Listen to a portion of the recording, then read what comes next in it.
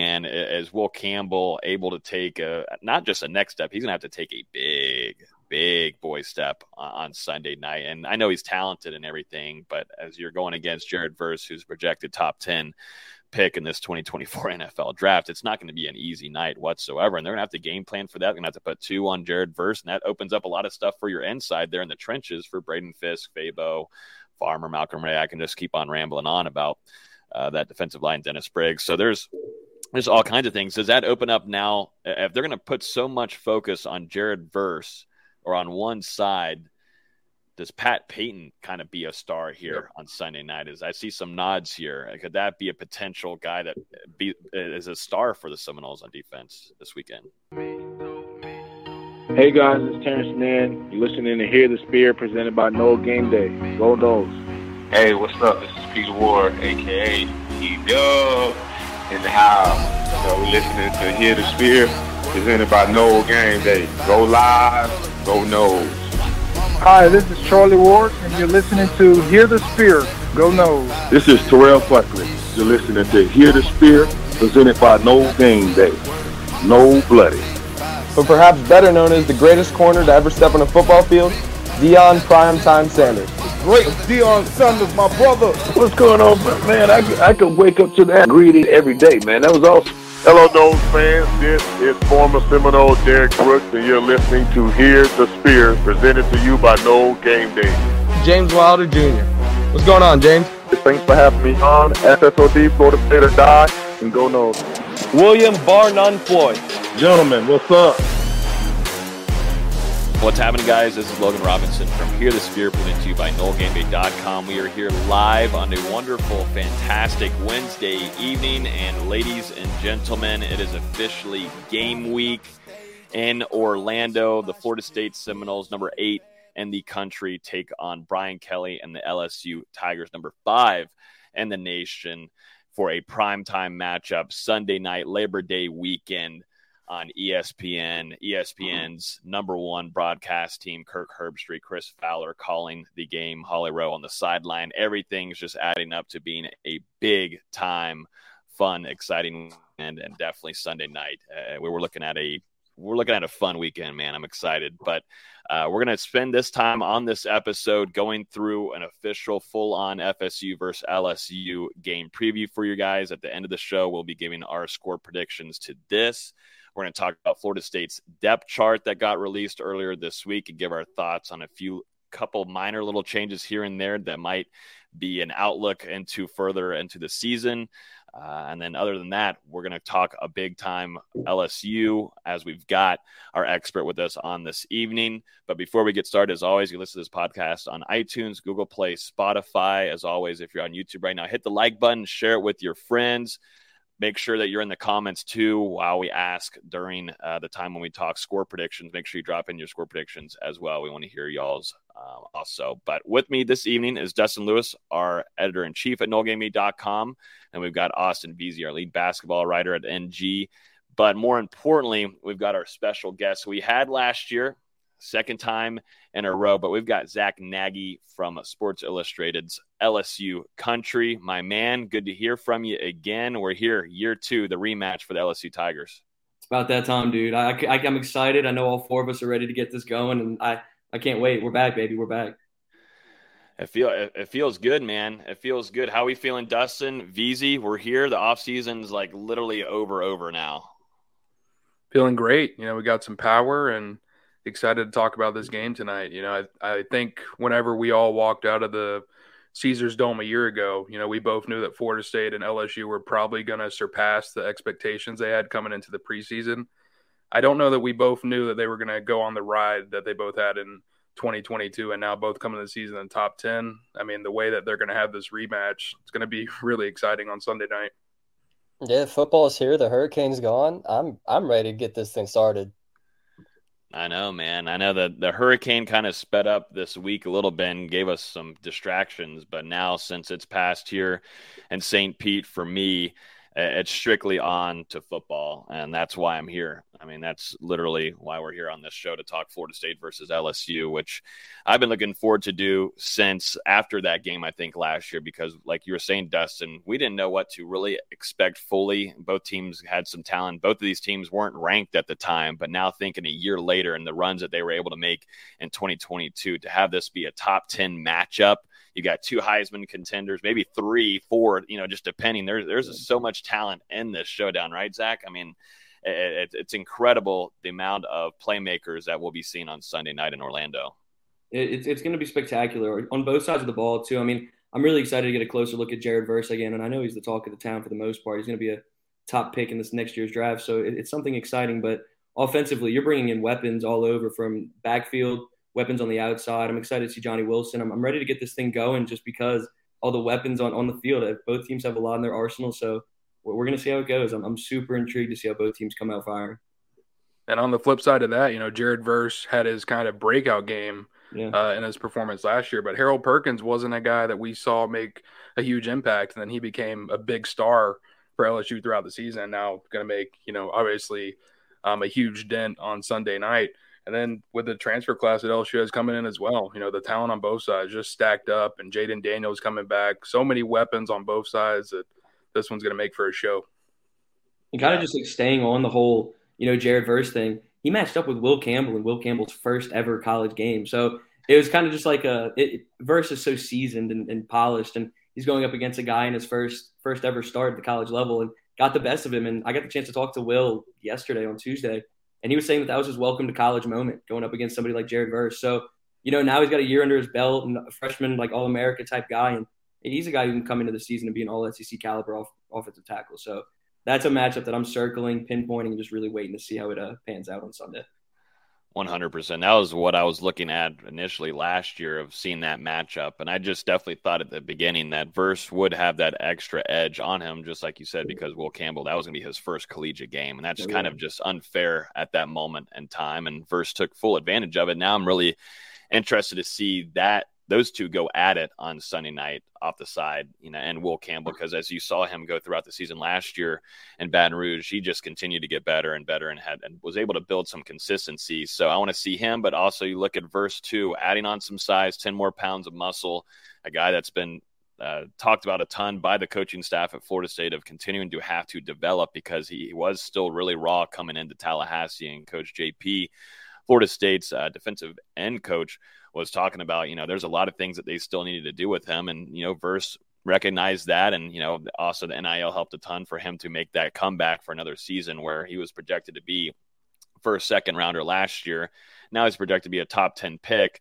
And, it's going to take him to putting stuff out onto the field and also showing some film to some NFL scouts. And it's going to start once we get down here in Orlando. But I wanted to go all the way back to that LSU FSU matchup, Zach, for you specifically. What do you think about that game? Because we didn't get to talk to you afterwards. We obviously previewed it here on this show, but what do you think about that matchup? Maybe some things that LSU is going to see improvement on going into this matchup that they might have not had last year. First thing that jumps off the page is the offensive line. I mean, you look at somebody like Jaden Daniels running for his life in the backfield all game long, and it's in credit to somebody like Jared Verse's talent and going up against a freshman and Will Campbell. But, it's that offensive line really hit its stride towards the back end of SEC play and, into the end of the year as well. So if you're looking at one position group that really is showing a tremendous amount of improvement, it's going to be that offensive line, because they kind of fluctuated. They went through like 7 different starting rotations throughout the first couple of weeks, and there was really just nothing going in there.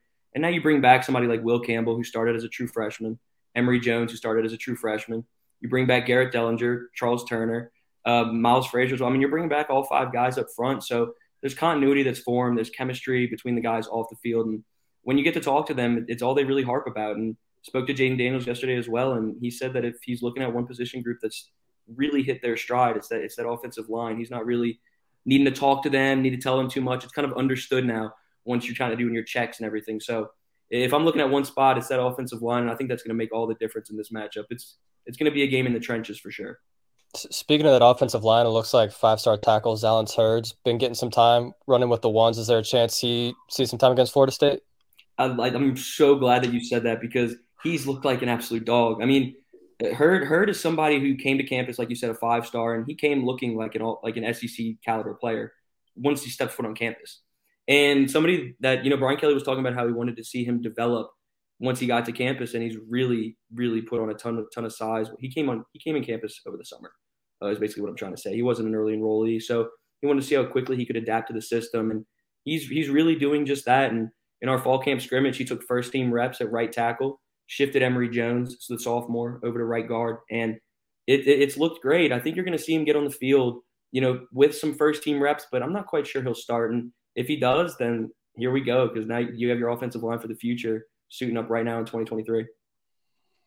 And that matchup too with the offensive line from LSU going against Florida State's defensive line is something that we'll be keeping a very close eye on, because right now, from what we're expecting, Florida State on their side is bringing so much talent there and experience, and bringing in some transfers too. Darrell Jackson not getting his waiver, the Miami transfer, but Braden Fisk alone, from Western Michigan, seems like he's going to be playing a pretty big impact in this game, being a projected starter here on the depth chart. A lot to like. I mean, Dustin, you see him at practice, and we saw him right off the bat whenever he arrived in Tallahassee, the size that he brings. But just to know, too, that, LSU's offensive line improving there is big time for Jaden Daniels and keeping him healthy throughout that game. What have you seen from Jaden Daniels, maybe from last year to this year? You were able to see him in spring camp and fall camp. What have you seen from him? Maybe just different things, who he's connecting with a lot, building some chemistry with, and also, working with that offensive line and improving there. Yeah, from a developmental standpoint, it's really, his football IQ and pushing the ball vertically a little bit more. Last year, he was running for his life and trying to make the hero ball play for, the first half of the season, and it resulted in some really unfortunate plays for this team and really set them back at times, especially in that Florida State game. And now, kind of fast forward to this season, or this year really, because we're about to obviously do the season opener, it's really kind of just been a thing where he's making the smart read, the smart pass, and doing more intermediate throws. It's not necessarily just short checkdowns or screens. And I think that's something that's going to allow this offense to open up in just a massive way. And when you're looking at who he's connecting with, it's Malik Neighbors. It's going to be the Malik Neighbors show this year. He's a top 5 wide receiver in the 2024 NFL draft, and he played just like that during fall camp and spring camp as well. And you saw both those guys hit their stride in a big, big way towards the back end of fall camp. That's going to be a dynamic duo this season that I really can't wait to see how they pan out. I did want to ask, because, Malik Neighbors, coming off that breakout campaign, struggled a little bit against Florida State, especially, did have those muff punts during the game that Florida State didn't end up converting on. But just how was he able to respond coming off a performance like that? Because it was a tough night. I think he responded in the best way that he could. He came together and strung together a 1,000-yard season as a sophomore. And, that was another thing where he kind of just woke up. Like, that was a just devastating performance from somebody who had such high expectations. And, you moved him around in the backfield as a receiver. You moved him around for the most part. But it's looking a lot better for him. He shined last season. And I think he's due for an even bigger breakout year this year. And it's almost hard to say he's going to have a breakout year when you had a guy who went for over 1,000 yards receiving last season. But he's doing just that. I'm really excited to see how he pans out again. Zach, I want to ask you here, and we talked about it in the production meeting, but LSU is going to be without John Emery. Brian Kelly announced to the media, ran for 375 yards last season, 6 touchdowns. What kind of impact do you think that's going to make on the running back room, specifically going into this game? Yeah, so John Emery's been a guy who's, struggled to get on the field his entire career. This will be his 3rd consecutive season where he's missing the season opener. It's been an academic struggle for him. And when you look at a loss perspective, it's not the biggest loss in the world. Like we were saying before, we have 8 scholarship backs, in the arsenal, and you're going to be without John Emery and Armani Goodwin in this contest. But staying just on John Emery, it's not the end of the world. He took 2nd and 3rd team reps for the most part, but all in all, you're going to see kind of a 3-headed monster between Logan Diggs, Josh Williams, and Noah Cain in this one. And not to have the depth of Emery is big time, but you have 3 extremely capable running backs that you're going to be utilizing the biggest way on Sunday. How is through camp though? How are, like, carries wise, who's getting the most production there? I don't know if you can really go that route. I don't know how secretive it is for Brian Kelly, but who's mainly in that rotation there that Florida State fans should keep an eye on? No, I mean, that's a fantastic question, because everybody was kind of wondering how they're going to divvy up the snaps this year, just because you have 8 scholarship running backs. And during camp, a lot of guys were banged up. Josh Williams was banged up. Logan Diggs was banged up. Armani Goodwin was banged up. So you didn't really get to see them do too much on the field. So it was really Noah Cain that was carrying much of the load. Penn State transfer. It's going to be his second year with the program, and he's a guy who, in my opinion, is going to take significant snaps this season. And obviously Josh Williams and Logan Diggs are going to do that as well. But when it comes to Noah Cain, I think he's going to take a ton of reps as well. And that's somebody who took first-team reps really through the last 3 weeks or really 2 weeks of camp. I think LSU probably knows what they have in Noah Cain and Josh Williams with them coming off that season last year where they combined for almost 950 yards and 16 touchdowns. And then you have Diggs transferring in from Notre Dame. He's got some experience playing under Brian Kelly in the past. What have you thought about him? What kind of different flavor does he bring to that running back room compared to the other two guys? I think different flavor is just as well said as it could be. He's not a traditional back. He can catch the ball out of the backfield, turn upfield, and twitchy, quick running back. He's somebody who can do a lot of different things for you. And I've been very impressed with the small sample size we had because, like I said, he didn't really practice too much the final, let's say, 6-7 days of practice that we got to see. But from what we did get to see, it's been very impressive. And I think very highly of Logan Diggs. I can't wait to see what he does for this team this season. And him and running backs coach Frank Wilson have worked side by side. So I expect him to take on a big role.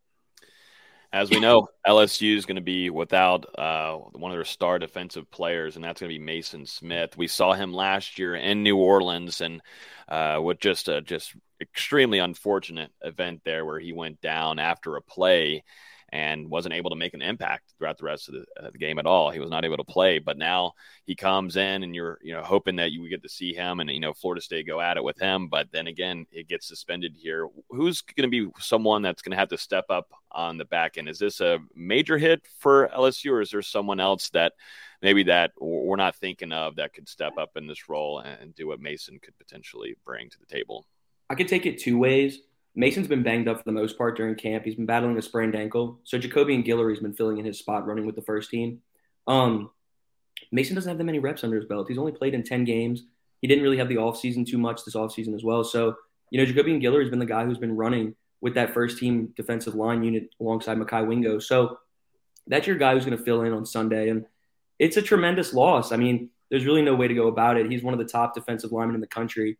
He's a guy that NFL scouts were looking at in a big way. So it's a huge loss. And when you look at a secondary that's pretty shaky, you're banking on getting to the quarterback. So it's a big loss. There's a question in here from Nick on Facebook, and interested to get your take on it as well. But he's saying, I think LSU isn't even considering banning the run. We'll see them making a point with it early on in the game. Even with Emory being out and this, do you think, what do you think is going to be the play style for Brian Kelly and Jaden Daniels on offense throughout Sunday night? Are they going to try to maybe push on the ground for a little bit early on and go air? Or do you think it could be opposite and start shooting right away? I think it's all about getting a balanced attack established early in the season, and it's going to start on Sunday. Try to divvy it up the best way you can there. Josh Williams proved himself last season, so it's going to be exciting to see him get some reps under his belt, but it's going to be all about a balanced attack. I don't think you're going to see too much of one thing, whether it's passing or rushing. I think this team's looking towards a balanced attack for the most part, and you're going to see that on Sunday night. Obviously, Florida State is going to be moving Jared Verse around a ton to try and create some success against that more experienced offensive line. And then on the flip side for LSU, it seems like Harold Perkins is going to continue to be the star of the show. What can you tell us about his rise last year and then where we should expect to see him lining up, which I assume is everywhere on Sunday night? Yeah, it was a meteoric rise for Harold Perkins last season. I mean, what he did on the field was just unheard of for a true freshman. And you can kind of look at it as one of the best true freshman seasons of all time for LSU. There's a handful of guys in that conversation, but what he did, against Arkansas specifically is just completely unheard of. So when you're looking at where he's going to be lining up this season, defensive coordinator Matt House has been wanting him at that inside linebacker role in a big, big way. That's really what they're circling and pinpointing for him, but you're going to have to account for him on every single snap. You'll see him rush the passer as well.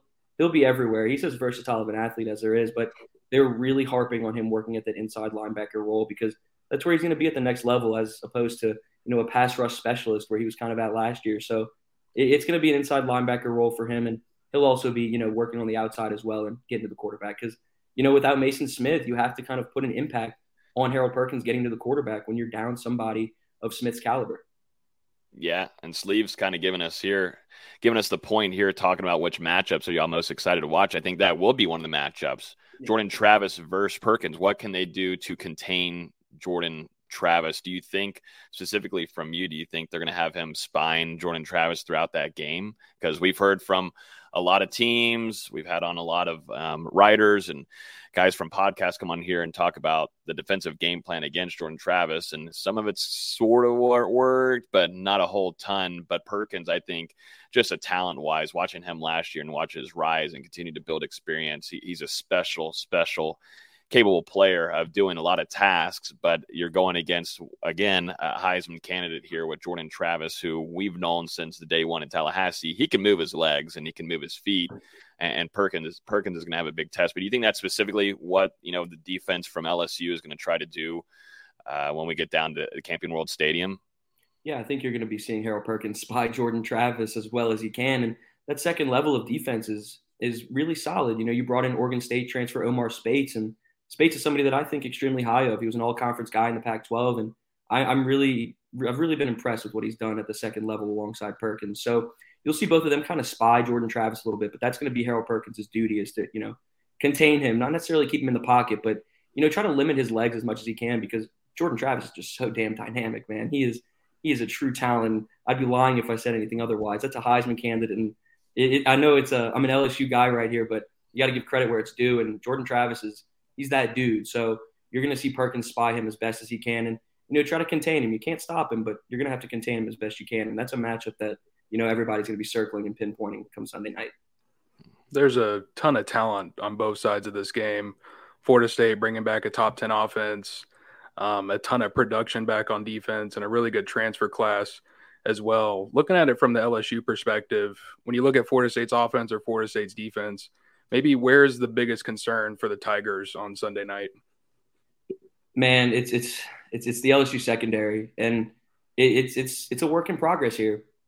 It's an all fresh-faced unit. You brought in a bunch of transfers. Southeastern Louisiana transfer Zy Alexander is going to serve as your cornerback 1. Syracuse transfer Deuce Chestnut will probably serve as your cornerback 2, unless they put Sage Ryan in at corner on the other boundary side. So it's a work in progress here. You have some explosive receivers in that Florida State arsenal, and you're going to see them try to push the ball downfield and test that secondary early, because continuity is still forming right there. They're just not there yet, and they know that. And I don't want to say it's the weakest link of the team, but it really is. It's been a struggle throughout camp so far. And once you get under the brightest of lights in Camping World Stadium, they're going to have to turn it up a notch, or else Florida State's going to kill them through the air. So you're going to have to see that secondary shine, and it's really going to be a group of Zy Alexander, Deuce Chestnut, or Sage Ryan. And then you could see kind of a 3-safety set with Major Burns and Andre Sam, potentially put Greg Brooks at the nickel right there. So we're going to see how it works out. It's going to be a very interesting scheme just because of the dynamic receivers that Florida State has. But that secondary is something that, a lot of people are sitting there circling and just waiting to see how it pans out on Sunday.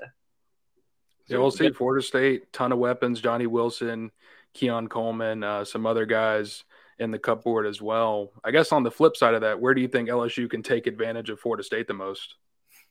I'd really love to say through the air for the most part, just because the dynamic weapons that we have. But that's like I said, it's going to have to be a balanced attack. I don't think you can sit there and pinpoint one spot that they can take advantage of. You're going to have to hit them where it hurts in every spot, whether it's utilizing your offensive line and using your run game as best you can, because there's so many bodies that you can rely on. Like I was saying, Noah Cain, Logan Diggs, Josh Williams. You're not really going to get tired at the running back position. So if you can utilize your run game as best you can and not become so reliable on Jaden Daniels and Malik Neighbors, I think that'll open up the game in the biggest way. But you can't just pinpoint one spot on this team, because Florida State's just so dynamic on defense as well. There's a question here on YouTube from Fred asked about Jaden Daniels, saying that he threw the ball under 10 yards almost 50% of the time last year, which is third in the country. Is that a result of Daniels' ability or by design from the offensive coordinator? Will that continue this year? What are your thoughts on that, Zach? It's a fantastic question. And no, it wasn't really by design. I think it just had to do with Jaden Daniels not necessarily trusting his arm yet, not really having time for plays to develop because the offensive line struggled so much.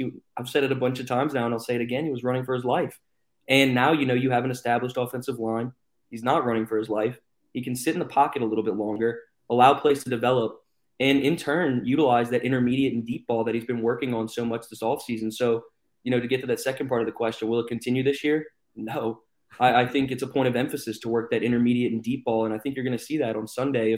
the offensive line can continue taking strides in the right direction to give him time for plays to develop.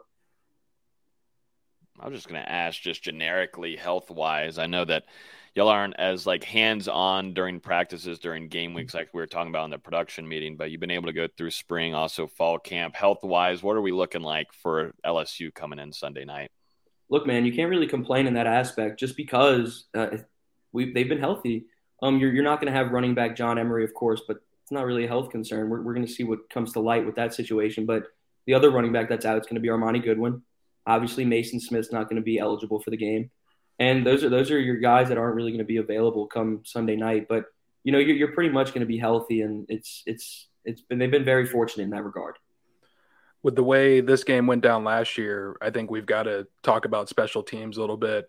How's the kicking unit looking so far? Does Malik Neighbors still return punts, or how's that situation going? Just your overall thoughts from watching them operate through the preseason, because I have to imagine, it's a huge focus after last year. Yeah, fantastic question, and that's been a point of emphasis since the spring. I'm going to kind of start off with the return game. Struggle last season, man. That was brutal to watch. Just muff after muff. I think we were talking in a press conference the other day. I think we only had 58 return yards total on the season or something. So, I mean, just diabolical how horrible it was in that regard. So, fast forward to this season, you brought in Alabama transfer Aaron Anderson. He is going to be your primary return specialist as a punt returner and on kick returns, and he's fantastic. And he was phenomenal in high school out of Edna Carr in New Orleans, and he's somebody he's a game changer. Aaron Anderson is a game changer. To get him from Bama and bring him back to his home state of Louisiana was a tremendous get for Brian Kelly, and he's going to be an explosive return man. Whether it's kick return or punt return, he's going to be fantastic. And another guy that they're looking to see take on a major role is freshman running back Caleb Jackson. Remember that name, man. Caleb Jackson is a dude. I really think highly of him. I think he's going to be a superstar in the future, and he's going to be kind of the off-ball return man this season. But look for him to be a huge piece to this special teams unit moving forward. And then your other part of the question was the kicking game. And Damian Ramos is going to be your starting kicker. And, he's improved. He's taken strides in the right direction. We talked to him last week, and he's confident, composed, and I think he's ready to, turn the page and, get ready for this season and take a stride in the right direction. It's only preseason rankings, but yeah. I always wonder, too, coming on to, the opposing reporter, do you think LSU is worthy of that number 5 ranking, or would you rather have seen them kind of grow into that ranking in 2023? Or do you think there's a ton of pressure on Brian Kelly going into a second season with that? Again, ranking? I mean, I don't know how many times I have to say it. Another fantastic question, dude.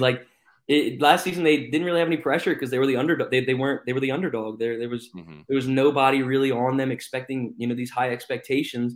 And, they shined because of that. They took advantage of, being the underdog for the most part. And now, fast forward to this season, you're a top 5 team. And, it's kind of like a college football playoff or bust mentality for a lot of people. I wouldn't say that's necessarily my opinion, but, you're expected to take that next step this season. And pressure's a good thing. And it's something that I think this team's going to thrive with. And talked to Will Campbell and Jaden Daniels yesterday, and they're not really looking at it as, pressure. They're just looking at going 1-0 each week, taking it game in and game out. But it's very exciting to see them top 5. And I think they have the weapons that they got via the transfer portal, returning talent offensively. It's a deserving spot for them. I really hope that they can continue, going on this positive trajectory because, they're just hitting their stride. I'm really excited to see how this offense does this year. I don't think we really talked about it as much, but FSU, LSU could see each other in the postseason. If these teams are able to give a good show for us on Sunday night, close game, and then do what they need to do in their conference and get through their conference finals, then there could be a potential rematch in this postseason, which would be super fun. And obviously us would be able to preview another game here, number 3 between us as a crew. But that's the potential that both teams have at this moment, the way that LSU was able to finish off the season. And I think, too, the rankings where they're at, I think FSU on their side is also not used to this pressure. They're used to it on the opposite side of things. So I think that's something that's going to be a test for Florida State. But having leadership there and having your quarterback come back, your starting running back, a lot of leaders on defense as well, and obviously having your coaching staff come back along with Mike Norvell, a lot of accountability, and a lot of that has helped a ton in that locker room specifically to maybe build some maturity and limit mistakes a ton, and that's going to help a ton for both programs going through this 2023 year. And there's just a lot of pressure on both squads going into this game, and it's funny that it's just going to be a prime time only game on for the night, Labor Day weekend. That's just kind of how at least Florida State fans are used to at this point. Yeah, and that's just kind of how the cookie's crumbling this year. And it's going to be an exciting thing just because we were talking to Jaden and them yesterday, and it's not necessarily a revenge game for them, and they're not going to come out and say that, but this is just about as big as it gets for both programs, just because no matter how the first week goes, there's a chance to run the table for both programs. Florida State has the chance to go out and win the ACC. LSU has a chance to win the SEC. There's a chance for them to meet in the postseason, like you were saying, if they play their cards right. And this is kind of just like the appetizer of the season. There's a chance for this to get even more special, come January, that late December mark. So it's going to get very intriguing for the most part with both these programs that have just so much upside. I don't want to keep you on here for too long, but I've only got 2 questions left. The last one being your score prediction. But what do you think are the keys to LSU and Tigers coming down here, not getting the win in New Orleans? That was kind of, I guess, your home crowd. But, Florida State also showed up. The fan base did a great job over there, but expecting for LSU to travel nicely over down to Orlando as well this season. But what do you think the keys are for LSU, Jaden Daniels, to start off 1-0 and try to beat the Florida State Seminoles Sunday night? Yeah, if I could pick 3 of them, it's win in the trenches. You have to contain Jared Verse. Like I said about Jordan Travis, you will not be able to stop Jared Verse. You just have to contain him as best you can. And if you can see Will Campbell can hold that matchup, hold his own right there, I think, winning that side of the ball is going to be just a huge, huge spot for this team. If Will Campbell has to contain Jared Verse, you have to win in the trenches, or, it's going to be another tough task like it was last season with Jaden Daniels, being really hasty in his decisions and not quite getting through all of his reads. So that's one. It's going to be win the trenches. And then second one is going to be, can Jaden Daniels, utilize the intermediate ball? Can he continue to take advances and take strides in the right direction and utilize Malik Neighbors' skill set? Because the receivers that you have, you're going to see Malik Neighbors, Brian Thomas Jr., and Kyron Lacey as your 3 starting guys. So utilize your weapons as best you can right there, because they're more than capable of holding it down if you need them to. So push the ball downfield with Jaden Daniels, utilize the intermediate passes. And then my third one would be, can the secondary contain the wide receivers that Florida State has? You have to slow down Johnny Wilson. You have to slow down the guys that they have. I'm a big fan of Keon Coleman. I didn't really get to ask you guys too much about Keon, but I know that he's a severe talent. I'd love to get you guys' thoughts on him. But, you have to stop those receivers that they have. And it's going to start in the secondary. This is the first big test. So, win in the trenches, see Jaden Daniels push the ball downfield a little bit more, and then dominate in the secondary as best you can, because it's a tough task for week 1. But those are the 3 things that I'm kind of circling on Sunday. Keon Coleman is definitely a freak. Looks like your prototypical NFL wide receiver out there. 6'4", 215 pounds, very athletic, very built out. A guy, you can tell he's been in college for 3 years. But what's really impressed me about him is he's coming to Florida State and he's willing to listen. Whenever there's a play that goes wrong or a miscommunication, you'll see him and Jordan Travis and Johnny Wilson all kind of like getting around with each other and talking about it. He'll go over and have conversations with Norvell about the timing of certain plays or routes. So it's been very impressive to see the mental aspect of his game as much as the physical freak that he is on the field. But I'll give you one more before Logan gets to the score prediction. We've talked about the stars for LSU, Jaden Daniels, Malik Neighbors, Harold Perkins. Who's a guy that maybe we haven't talked about yet, or someone who's flying under the radar that needs to have a big performance on Sunday night to help LSU if they want to win this one? It's a guy who kind of served as your starting running back last season once Armani Goodwin went down with an injury, but it's going to be Josh Williams, and you'll see him take significant snaps. He's going to probably be your starting running back. If not the starter, will take, big time snaps. You need to see him pick up blitzes.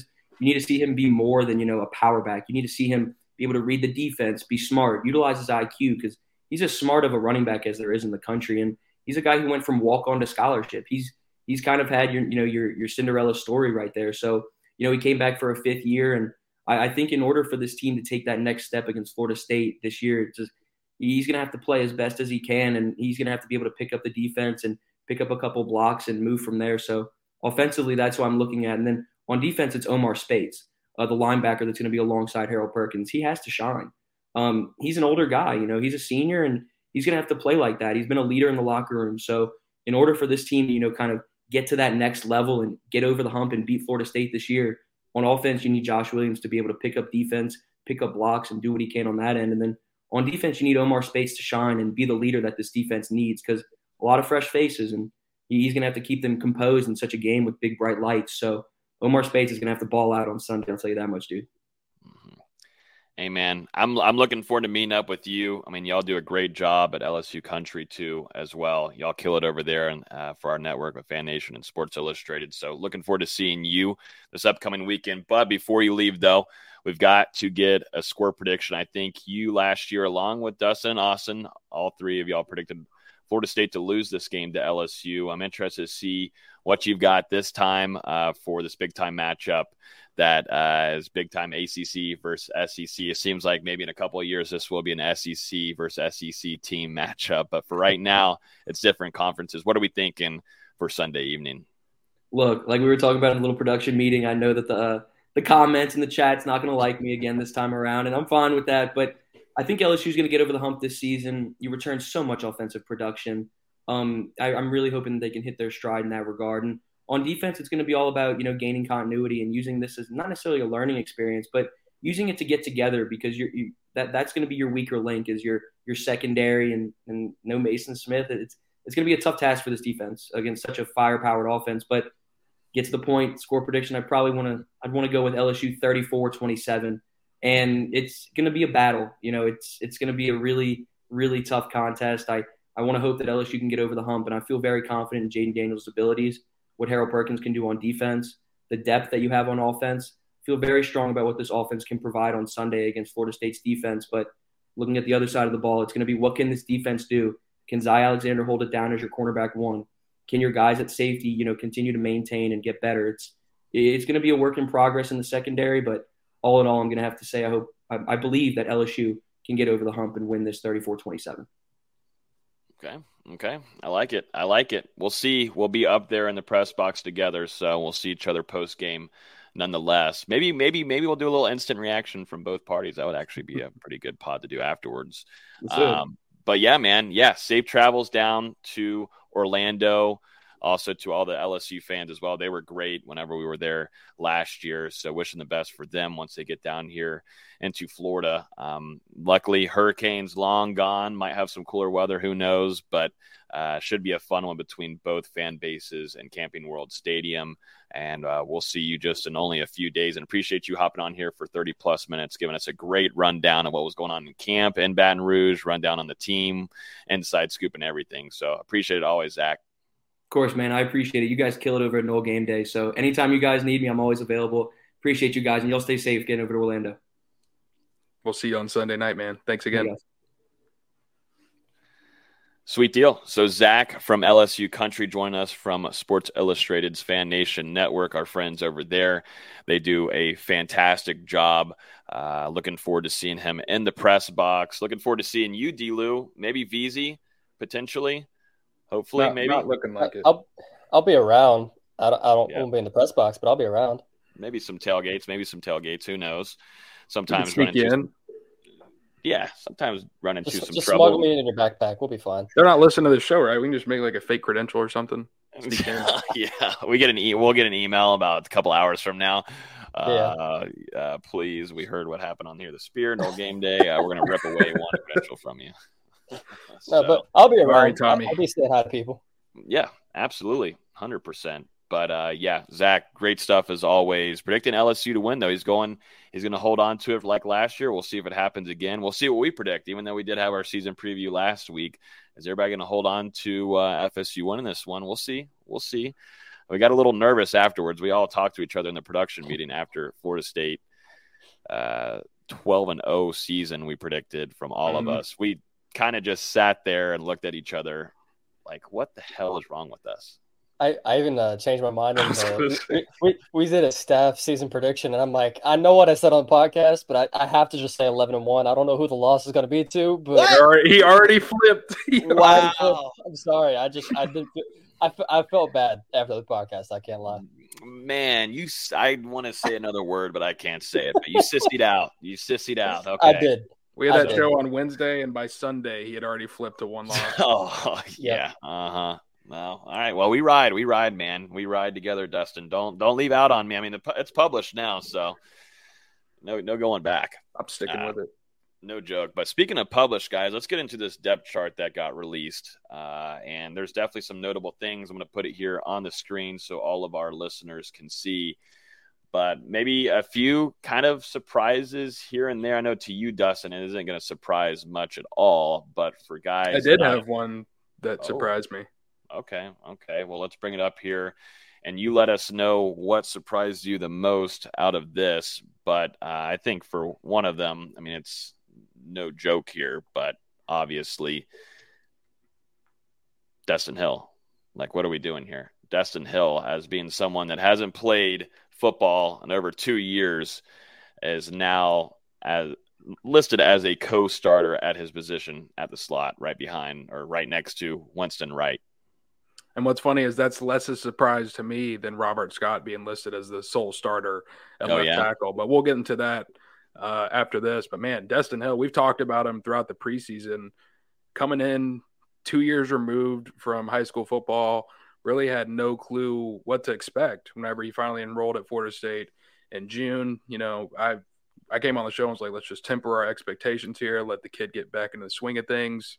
Well, looks like he never really missed a beat during this whole process. I mean, he's just jumped right into the mix and been making plays for Florida State, especially as camp has just continued to roll on and he's just gotten more into the offense, more continuity with the quarterbacks. I mean, it's really a daily thing where you've got Destin Hill going out there and making at least one big play at practice. Then on the flip side of that, Winston Wright listed as a co-starter with Destin Hill, another guy who we've talked about at length throughout the last couple of weeks, but I mean, man, he's really come on strong lately. You're starting to see Winston Wright string together these really promising practices out there, taking hits, bouncing up, making some deep plays down the field. It was really me watching a kickoff drill at one point where he caught one and just exploded into the open field. And I was like, okay, that's kind of the Winston Wright that we saw on film at West Virginia. And then he started doing it more and more consistently. And now, again, you know, Winston Wright, someone where you can expect probably at least one big catch at practice downfield, whether it's in one-on-one, 7-on-7 team. So him and Destin have both come along strong. And, you know, I feel kind of comfortable with what Florida State's going on in that slot position. We actually got to hear from Winston Wright. You know, he's really excited to make that debut on Sunday night against LSU. He's been waiting for this moment for a long time. No longer sporting the sleeve on that previously injured leg. And I think he's feeling as good as he's felt since he arrived in Tallahassee.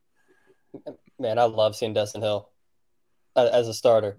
3 months ago, none of us even thought he existed, and here he is about to start game one against LSU in Orlando. It's awesome. I hope he gets the first score. Just him being from the state of Louisiana, in his first game, he's playing LSU. It's just that storybook moment of him being the first one to score. I think that'd be pretty cool. Netflix, they would already have the film ready. They'd be ready to go. They're licking their chops ready to get this one going in production if he were able to score while in Orlando against LSU, hometown team.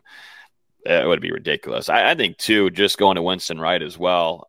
You know, Dustin, you and I have been harping on this since he has arrived. He just hasn't looked like he's capable of playing in a college football game. He really hasn't. And just to hear the signs from you, Dustin, and also having that sleeve off, and if he's getting that burst, Dustin, I think it's going to take about 3 to 4 games for him to get fully back into that West Virginia film like you were talking about. But to have Winston Wright on the field, it just kind of stretches your field up again. And we need to mention this too. Mike Norvell announcing that Ja'Kai Douglas is not going to be available for the first portion of the season.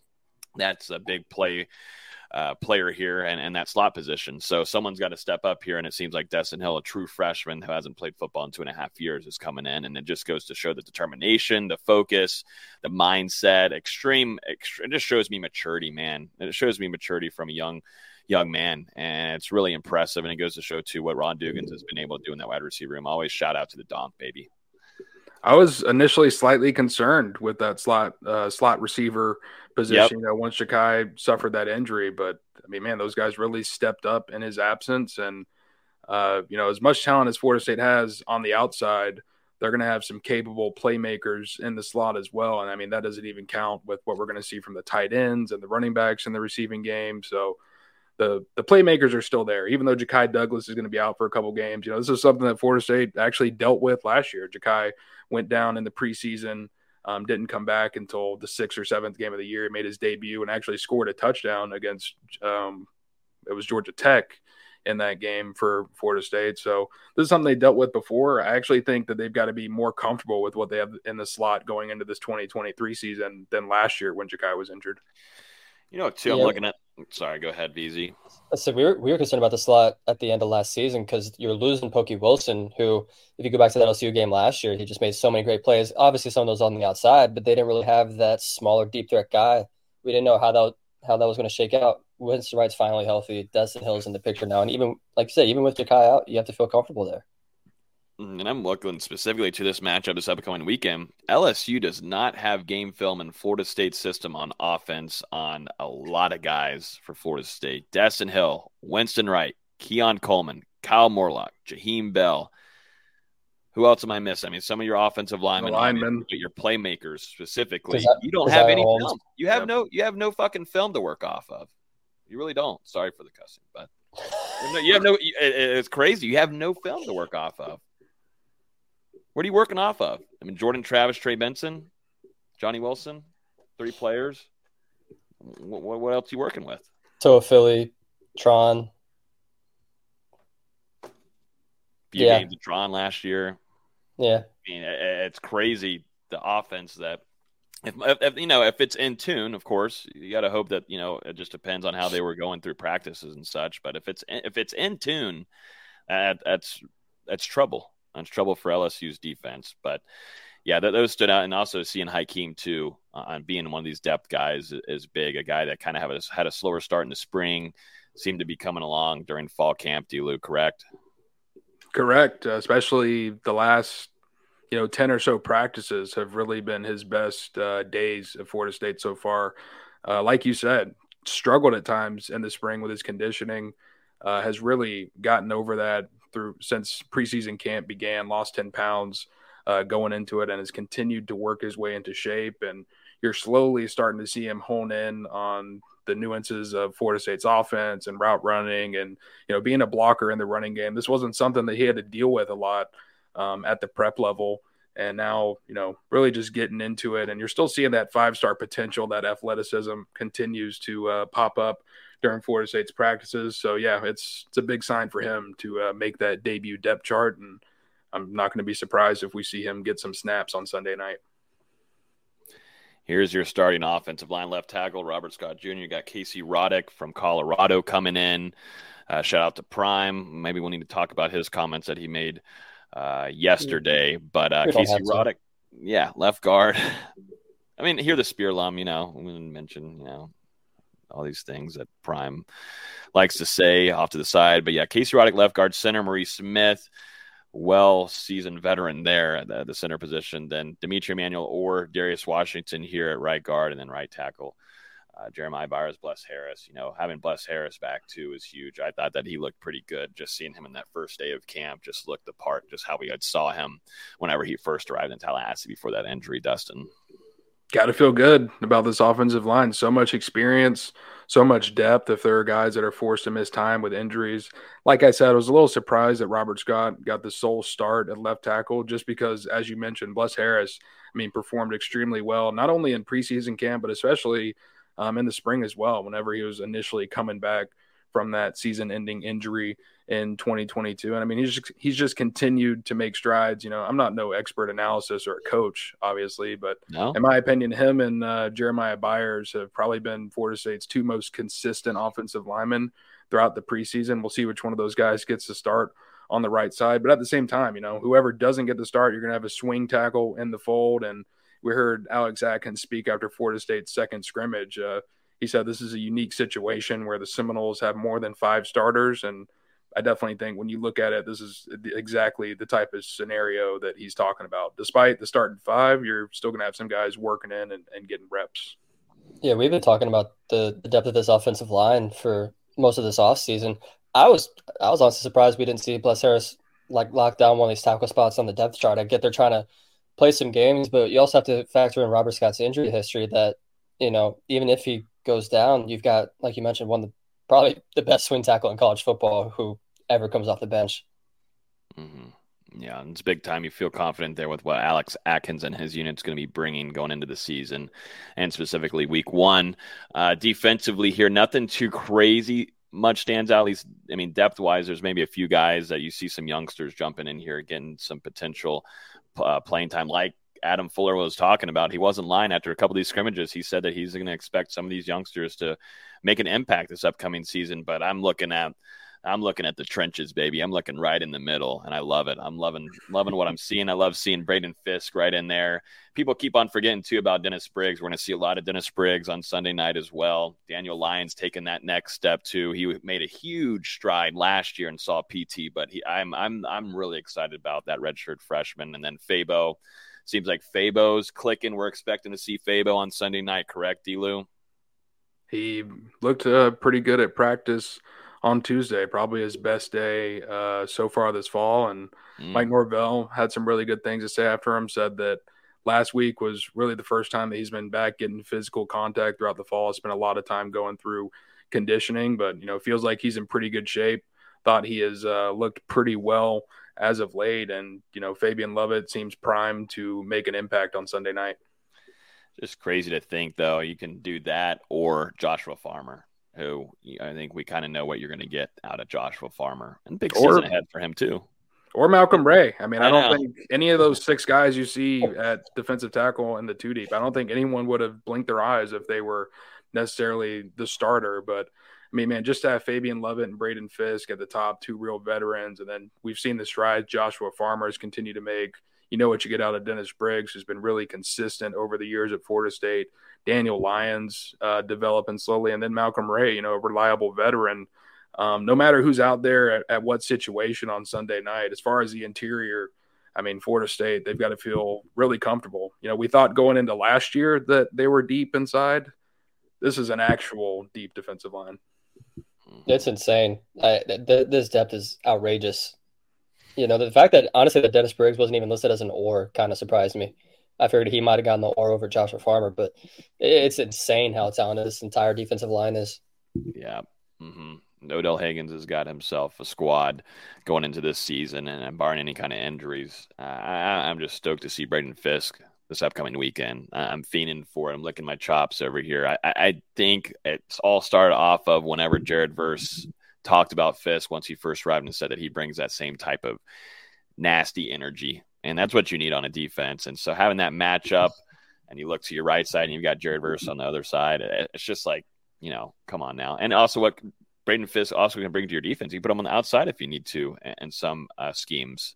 I'm super excited to see him out on the field and see what he's going to look like being a full go against the Tigers. If anything else kind of stand out to you guys, I see some youngster Blake Nicholson being an or in there. Omar Graham's going to play an impact this upcoming season as well. Big time camp from DJ Lundy, who I think deserves it all and also put on size.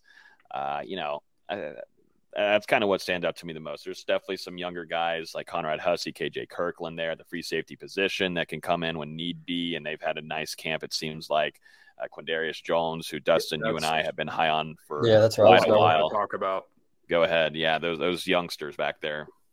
Yeah, all the young guys on this defensive 2-deep, but Quindarius Jones earning the primary backup job to Renardo Green at one of those cornerback spots on a position in the defensive backfield where you've got a plethora of guys who can contribute at outside corner, whether it's Fentrell, who's starting on the opposite side, or AZ, Jarian Jones even can play on that outside. I mean, Florida State's got a lot of depth there.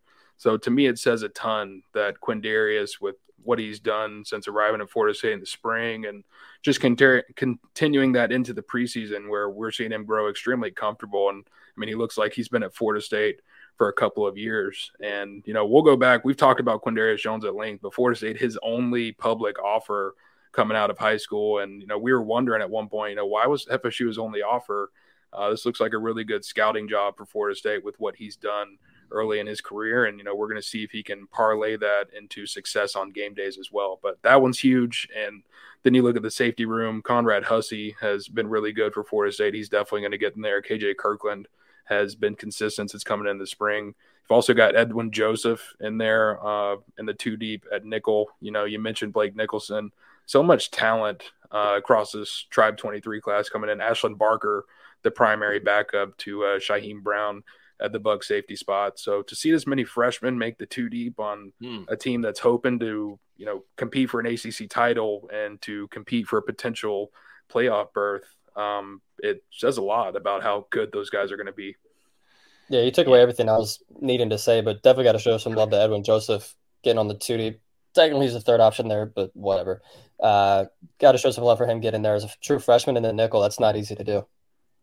No, it goes to show too. First year coach Sertan, what he's been able to do developmental wise, and getting these guys on film, getting them dialed in and studying it. Just they put themselves in position since day one in fall camp. Then you go back to in the spring. I thought a lot of those guys were shining quite a bit, and it just goes to show the consistency there. And Florida State brought in the right coach for that position group, and I'm just more excited to see that on an actual game. I'm not at the point now where everything I'm just ready to see on Sunday night. That's how it is every year. But now I'm dripping with sweat.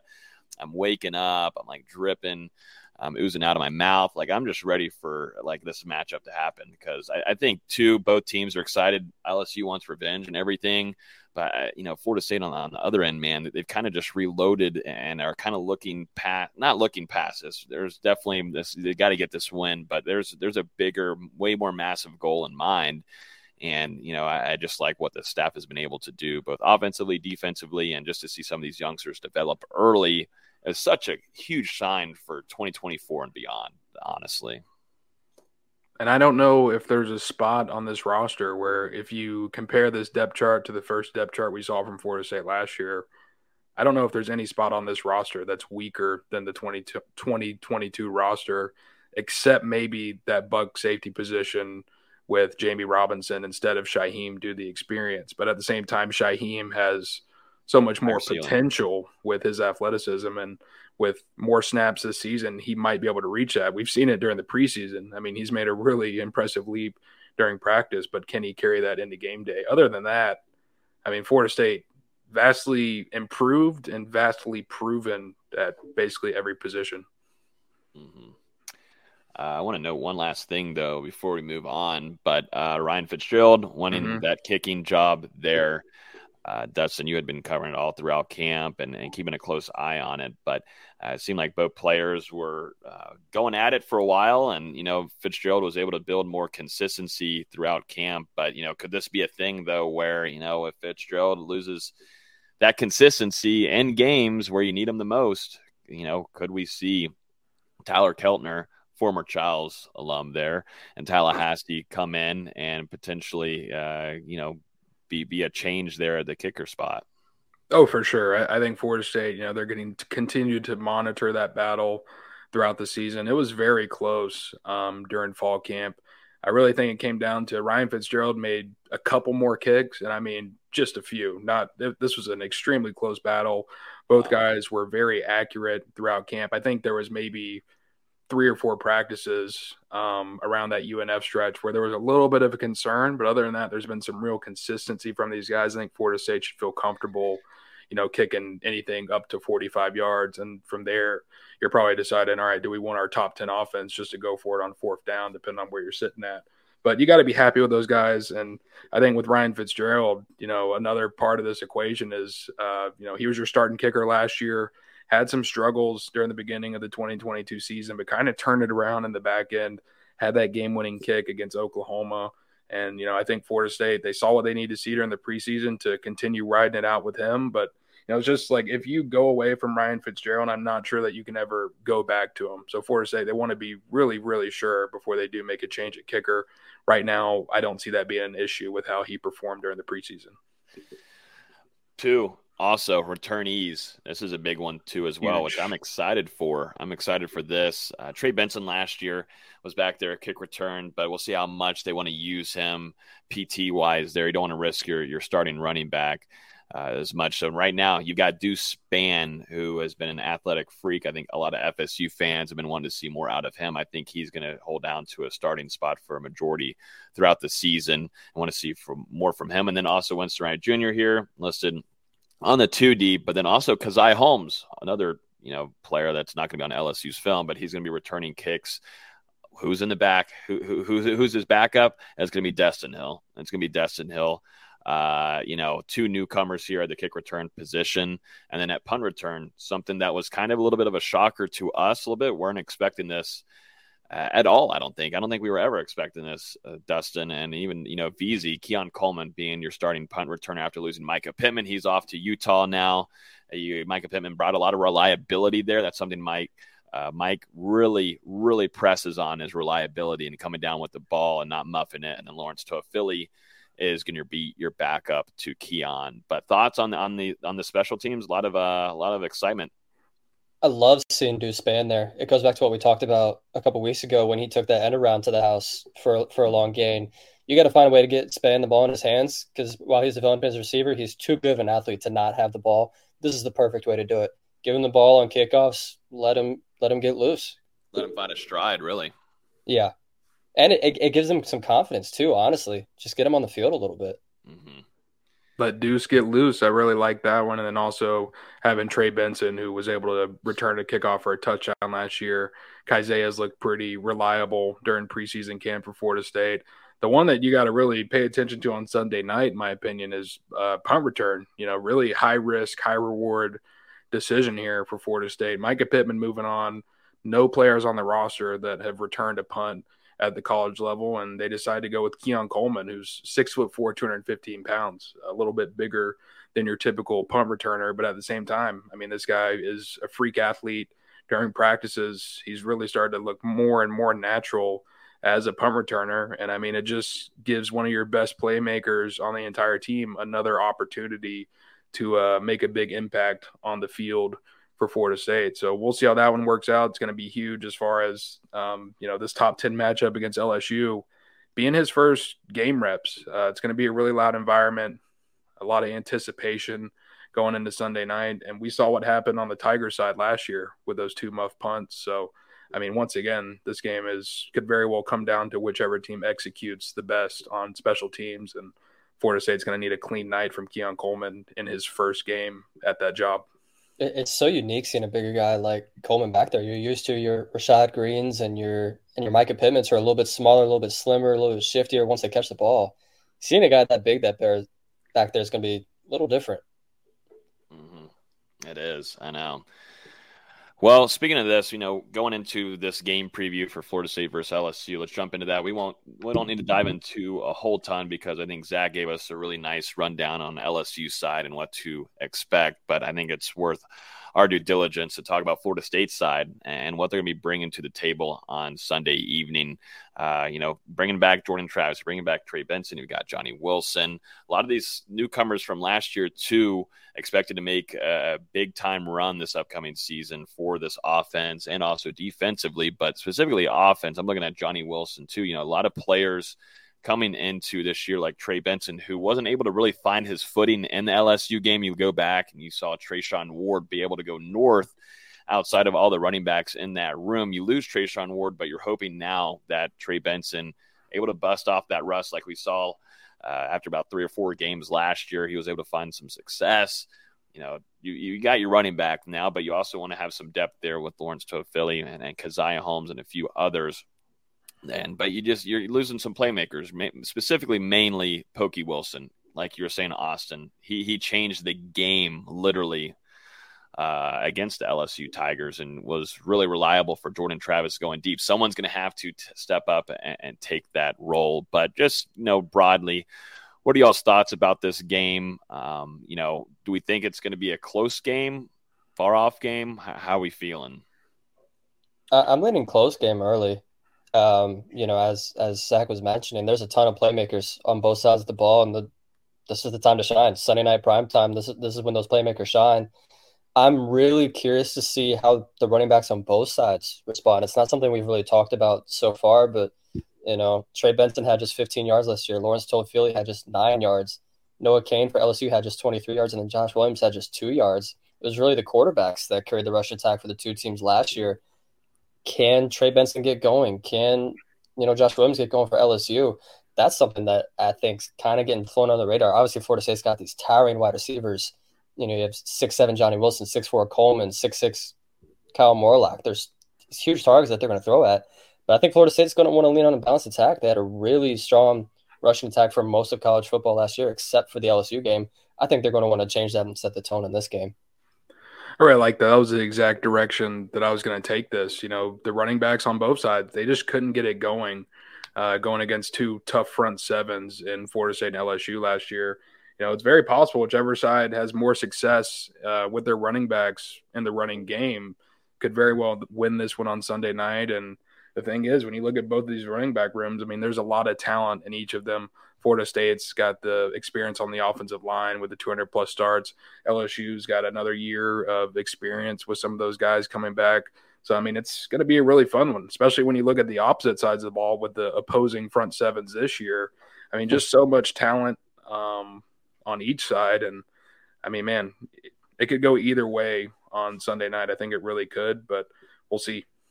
Mm-hmm. Yeah, looking at the rushing game last year for Florida State, for fans listening right now, for Trayshawn Ward, 16 carries, 49 yards. On Trey Benson, no, he couldn't find anything. He had 6 attempts for only 15 yards in that game. Didn't make an impact whatsoever.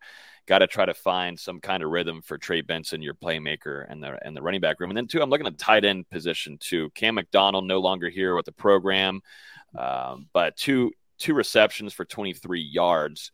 Now you've kind of flip-flopped that, and I'm not overlooking Marquise Douglas because I know we talked about earlier on the depth chart, you got Kyle Morlock and you got Jaheim Bell, who are going to be playing a lot this season, but Marquise Douglas shouldn't be overlooked. But this tight end room now is going to play a pretty big role this upcoming season, and probably maybe specifically in this game alone, just because you don't have a lot of game film to look off on at these tight ends, definitely in Mike Norvell's system. But yeah, Cam McDonald, two receptions, 23 yards. Marquise Biscuit only had 1 reception for 8 yards. Going to be huge for Florida State. I mean, you've got 4 bona fide threats at tight end, and each of them bring a little something different to the offense. So, I mean, we're going to see all 4 of those guys, and I'm talking about Jaheim Bell, Kyle Morlock, Marquise Douglas, and Preston Daniel on Sunday night. They're all going to find themselves involved in that offensive rotation. I think Jaheim Bell and Kyle Morlock, could feasibly make some big plays against that LSU defense. And as far as Trey Benson, I do think we got to give some context to it. Only a second game back, only a second game at Florida State while still working his way back from that major knee injury that he suffered at Oregon. And that was really before that rise that we saw during the middle of the year and into the end of the year. Had a down performance against Oklahoma in the bowl game. But you've got to imagine this is one that he has circled on his calendar where he really wants to show a bounce back performance with how it went last season and then how his 2022 season ended as well. He's coming for that 1,000 yard mark. And there's something you just mentioned there, that how last year LSU was his second game. There's no week 0 for Florida State this year. There's no ramp up game to get ready for LSU to get the cylinders firing, get the engine going. This is game 1 for both teams. And does someone maybe come out a little slower because they're still used to the camp flow? They're not used to the game speed yet. It's something that I'm definitely watching out for. Yeah, and not only for the players, but also for the coaches as well. And I think it's huge, too, for Coach Surtain going through his first game, a collegiate side, and you're going against LSU's wide receiver core, as we know, has been able to produce some really serious talent throughout the years. And Brian Kelly always able to find some success there offensively. But, Jaden Daniels, they're going to have a good, they're going to have a interesting time. Surtain's job can be a lot easier if Odell Higgins and Coach JP are able to get over to Jaden Daniels. That's going to be something I'm going to watch. I think my biggest matchup that I'm keeping an eye on is Will Campbell and Jared Verse Part 2. And is Will Campbell able to take not just a next step, he's going to have to take a big boy step on Sunday night. And I know he's talented and everything, but as you're going against Jared Verse, who's projected top 10 pick in this 2024 NFL draft, it's not going to be an easy night whatsoever. And they're going to have to game plan for that. They're going to have to put 2 on Jared Verse, and that opens up a lot of stuff for your inside there in the trenches for Braden Fisk, Fabo, Farmer, Malcolm Ray. I can just keep on rambling on about that defensive line, Dennis Briggs. So there's all kinds of things. Does that open up now? If they're going to put so much focus on Jared Verse or on one side, does Pat Payton kind of be a star here on Sunday night? As I see some nods here, could that be a potential guy that is a star for the Seminoles on defense this weekend? It's going to be one to watch. You know, as you said, if someone's getting double teamed, that means someone else is going to have more of an opportunity to get to the rusher or get to the quarterback, depending on whatever situation you're in. You know what you have in the interior. Pat Payton made a huge jump last year for Florida State, ended up winning that ACC Defensive Rookie of the Year. And, I mean, he's just continued to make strides throughout the offseason, has been dominant at times during preseason camp. So, you know, if Jared Verse is getting double teamed, there's going to be a lot of attention on him. I think Pat Payton on the opposite side is someone you're looking to step up and have a potential breakout game against LSU. I'm really curious to see how LSU schemes their offensive line to defend against Florida State's front four, because as we mentioned, Jared Verse dominated LSU and Will Campbell last year, but they've also handed Will Campbell that number 7 patch for this upcoming season. They can't give him a jersey because he's the offensive lineman, but they think he's ready for that next step. And, you know, maybe they start him out one-on-one against Jared Verse for the first couple of series, see how it plays out. I think we all know how that's going to go if that's what happens. And if it goes like that, Pat Payne's going to have a really big night. Mm-hmm. And I think Will Campbell's a good player. I think Will Campbell's a good player. Yeah. Jared Verse is just a freak. Yeah. I think he's got an extremely bright future. It's just how it is, though. This is football. It's not a tennis match. You're going against someone that wants to destroy you, and he did that last year. I was talking about this in the spring once he arrived a year and a half ago, 2 years ago. You know, this kid wants to destroy you, and he's going to get in your ear, too, throughout the whole entire game. And then once you tick him off, too, and you get his juices flowing, it's over for you. And we saw that put it on his ass a couple times. I mean, and too, Jared Verse, too, I think people – are forgetting after that Louisville game, that wasn't 100% Jared Verse for the rest of the season. Jared Verse right now, putting on 10 pounds of size, muscle, and no longer in that brace. He hasn't been with that brace in a while now, D-Lou. You know, he's coming for something, and I think too he wants to show the country once again why he's projected to be like this, and the amount of scouts too that are going to be in Orlando will be ridiculous too. There's just so much talent, and you know, scouts love their defenses, and these are two guys that, you know, Perkins and Jared Verse, that are going to be big time playmakers for upcoming NFL teams once they make it and get drafted. But yeah, I'm looking forward to that match and see how much better Will Campbell can be able to take on Verse. We'll see. Do we need to have kind of a lookout for Keziah Holmes, you think, Dustin? I'm trying to think of someone that can maybe be a surprise player that FSU fans even might be like, wait, who's 26 out there that might make some splashes in that running back room? Because it seems like he's one that has a lot of good patience, and if this offensive line can build some chemistry, it's going to be hard. Like you're saying, VZ, this is no tune-up game. You literally are going right into it in week one. I feel like Keziah Holmes has showed us in camp, he's got the patience. He's able to hit the holes right, and he's kind of a home run hitter there and can stretch down the field. I think him or Rodney Hill on the offense would probably be good ones to think about. As you said, Keziah Holmes, more of a patient type of guy, is able to follow his blocks, and then, you know, also make stuff happen on the jump whenever he has to if a certain play is not there. And then Rodney Hill, more of your athletic playmaker type who can really make a cut in the dirt and then take a step and he's gone. So I think one of those two guys, you know, we know how Florida State likes to distribute carries in that running back room. Trey Benson and LT are going to see a lot of time, but then you're going to see Keziah and Rodney probably get some opportunities in there as well. And then on the other side, I'd probably have to go with Quindarius Jones. It won't surprise me if Florida State throws him out there to throws him into the fire and gets him some real reps on Sunday night. I think that kid, and Conrad Hussey as well, I think both of them have some real promise and some real potential to play a lot of quality football for Florida State this upcoming season in important moments. Yeah, I was going to mention Conrad Hussey as well, because I wouldn't be surprised to see Florida State maybe throw out 3 safety looks and maybe have Shaheem or one of the other safeties, Spy Jaden Daniels, just give them different looks. And Conrad may be that guy that they throw back there just to provide some extra safety depth. Mm-hmm. How was practice looked? And we kind of went over and didn't touch on practice observations this week just because of hurricane coming in. Haven't had tough to really analyze anything, D-Lou, but just kind of same old, kind of practice from the Seminoles. Are you seeing anything different specifically? Yeah, it's a little different when you're going into game weeks because now you're kind of focused more on the team's preparation for the opponent than kind of focusing on individuals necessarily. But I will say on Tuesday, I mean, Fabian Lovett, some absolutely dominant moments from him, which was another reason why when we talked about him earlier, I feel really confident about what he's going to be able to bring for Florida State on Sunday.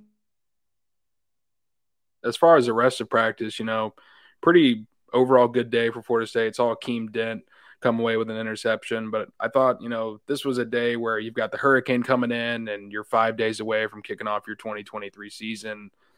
Florida State had a chance to kind of just go through the motions and overlook that practice a little bit, but I thought there was a great deal of focus, and you could tell this team was really dialed in during the scout team portions of practice. So the very encouraging and mature mindset that we've seen throughout the preseason continuing now into game week where Florida State's going to open up against a top 10 opponent. Just feels really business-like, and it's been that way since fall camp has begun, but I'd go all the way back to spring, and I'd still have it in my head when, Mike Norvell was telling us that they've been working since January. They've been prepared and making sure that they're building a team that's ready and focused going into this 2023 season, and having your star players return and have that experience. It helps you quite a bit and get that done. But Florida State, though, last year beating LSU off of a blocked extra point, 24-23, Florida State giving up 13 points in the fourth quarter.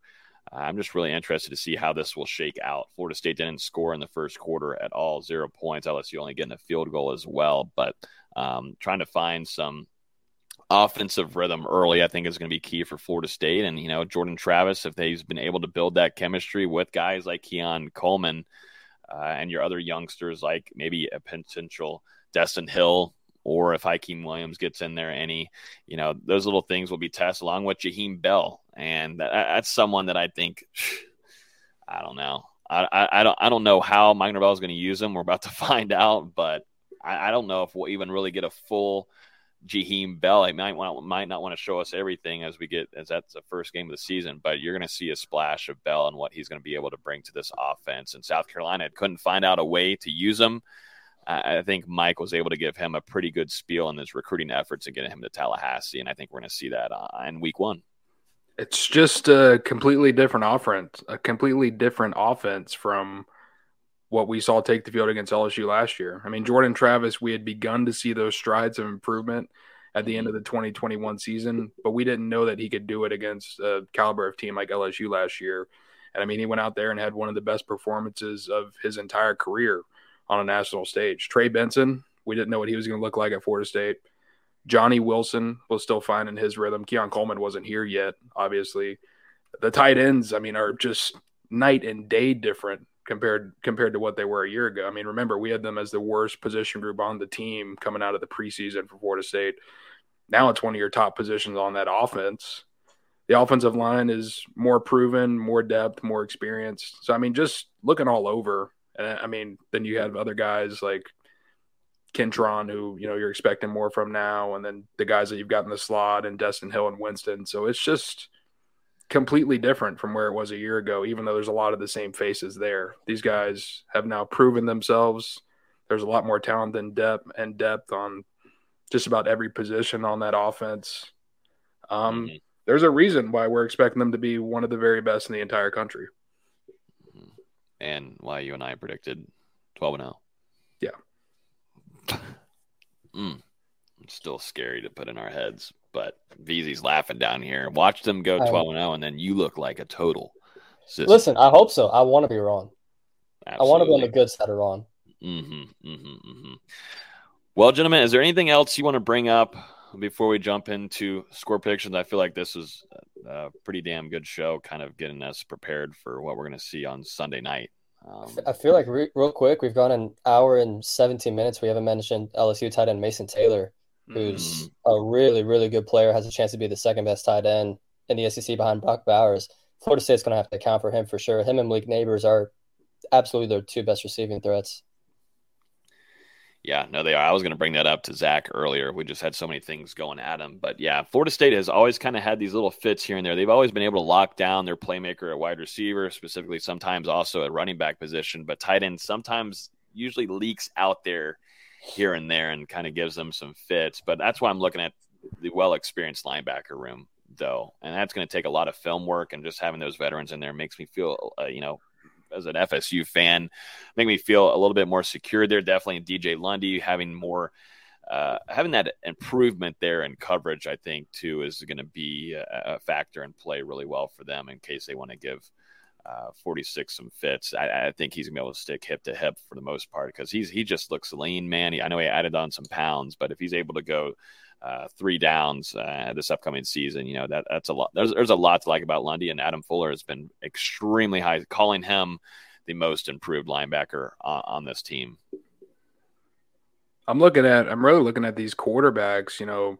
Last year Jordan Travis was under a ton of pressure from LSU, but he was able to get outside of the pocket and make some throws, and also make some plays with his legs to keep Florida State alive.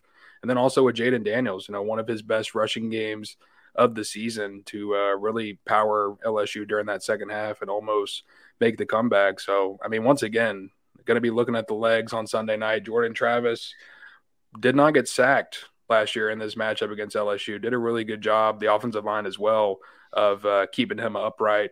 And then on the flip side for Jaden Daniels, was able to break contain from Florida State's defensive ends and linebackers and get out there and help LSU stay ahead of the chains a couple of times. So that's going to be another huge aspect on Sunday night, and especially Florida State, defending Jordan Travis. Now LSU doesn't have BJ Ojulari. They don't have Ali Gay. Mason Smith is out. You are going to have Harold Perkins, who, is going to be a monster to handle, but you've got to like FSU's chances there. You've also got Markevius Wingo, though, who's getting the number 18. That's he's going to be pretty good for them.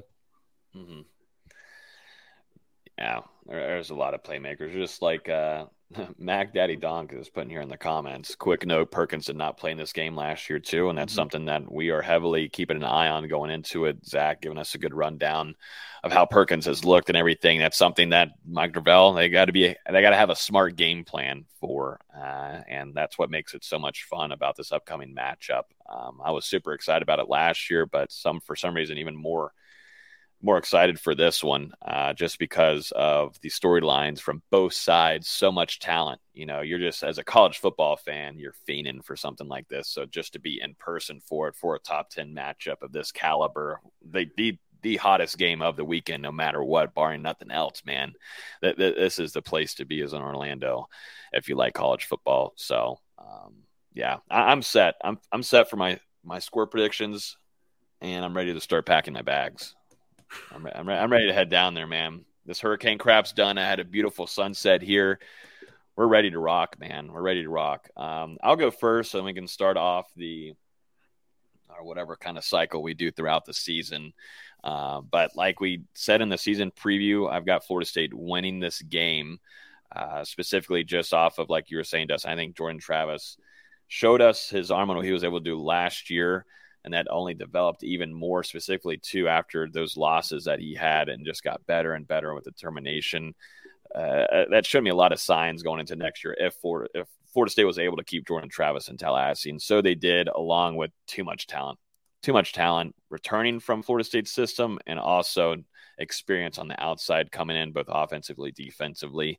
I think it's a mismatch for a couple of matchups in this game for LSU specifically, mainly in that secondary. If they're not able to find a mesh there and build chemistry early on, I think Jordan Travis as a passer can find his ways there. And, with new targets, if chemistry has been built in spring and fall camp, I think Mike Norvell should be able to get down on the field, and it's going to be up to Adam Fuller's defense to make sure you're securing down Jaden Daniels. And we've already talked about it, Florida State's front seven, the experience you have at linebacker, the experience that you're bringing onto your offensive line, and, the tight end room. But just going to defense, though, Braden Fisk, Fabian Lovett, Jared Verse, we've talked about this enough. I got Florida State winning this one 31-20, and should be a fun Camping World Stadium. I got 31-20.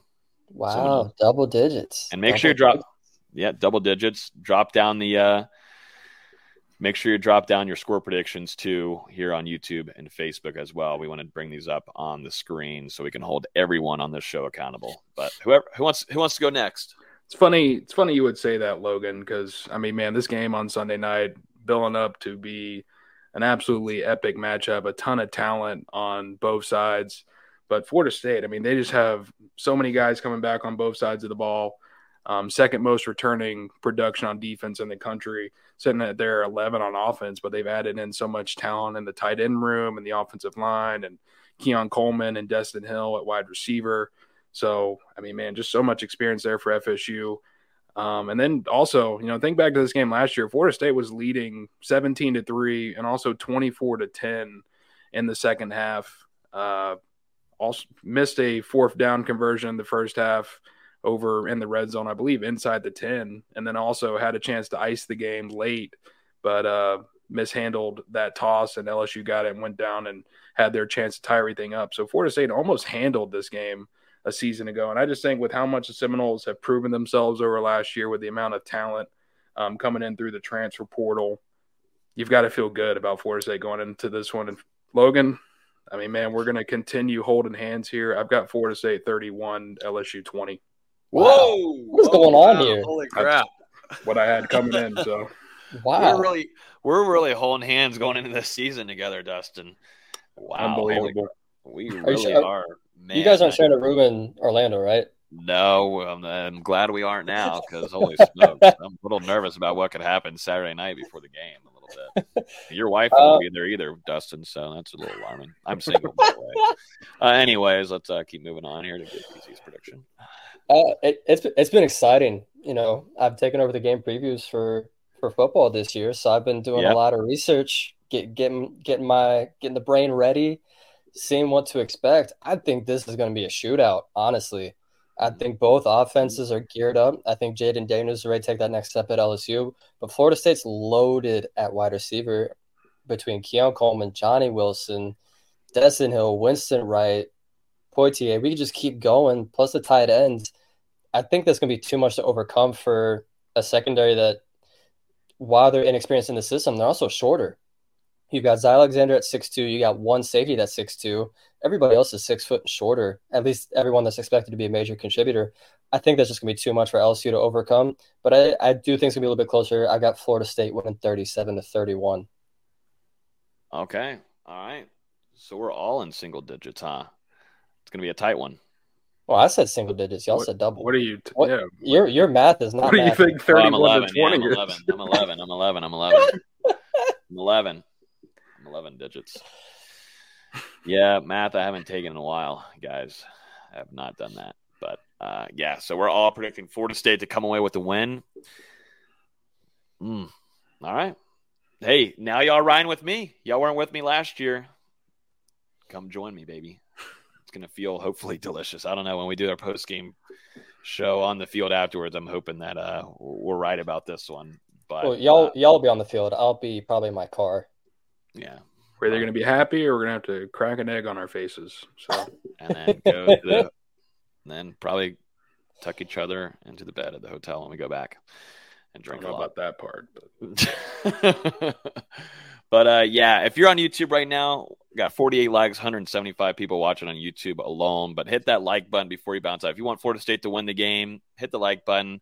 Usually it does turn out in your favor. But I appreciate everybody this whole entire offseason hanging out with us. It feels good to be done with the offseason. We're in game week. Florida State taking on the LSU Tigers. Brian Kelly looking for some revenge now. Mike Norvell and Brian Kelly kind of building up a little rivalry here at this point, but we'll see if Mike Norvell can get away and get the KO in Orlando and get the win. As always, you can listen to this podcast on iTunes, Google Play, Spotify. We will be there all throughout the weekend giving you guys all kinds of coverage. Make sure you're following us on Twitter, Facebook, Instagram, TikTok. Make sure you're in our Discord as well. That thing is growing rapidly as we are now arrived into football season. So make sure you guys go join there. It's in our YouTube description down below. Free to join. Go ahead and join 2,300 plus FSU fans in there. We've got game day chats. We've got realignment chats. We'll have college football game-by-game chats. So if you're not in there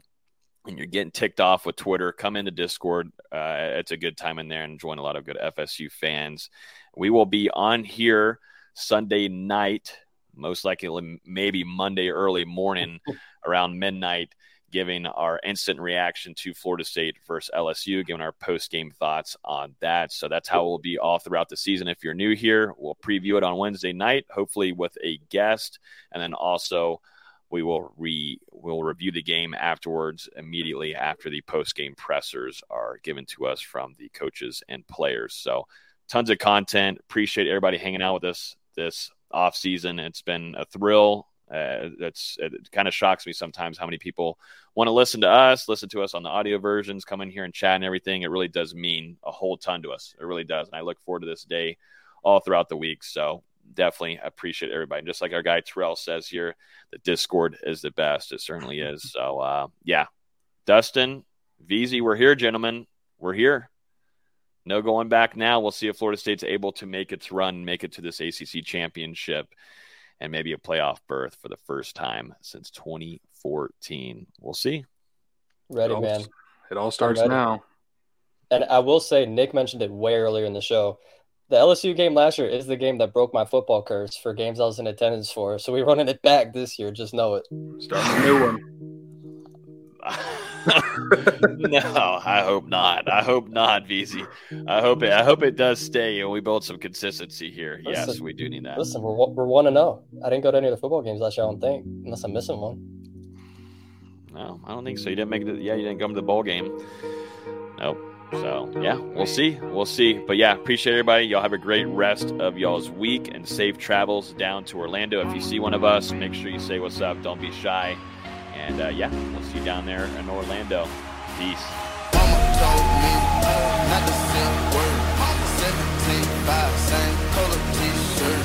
Mama told me not to say a word. 17.5, same color t-shirt. Mama told me not to say a word. 17.5, same color t-shirt. Mama told me not to say a word. 17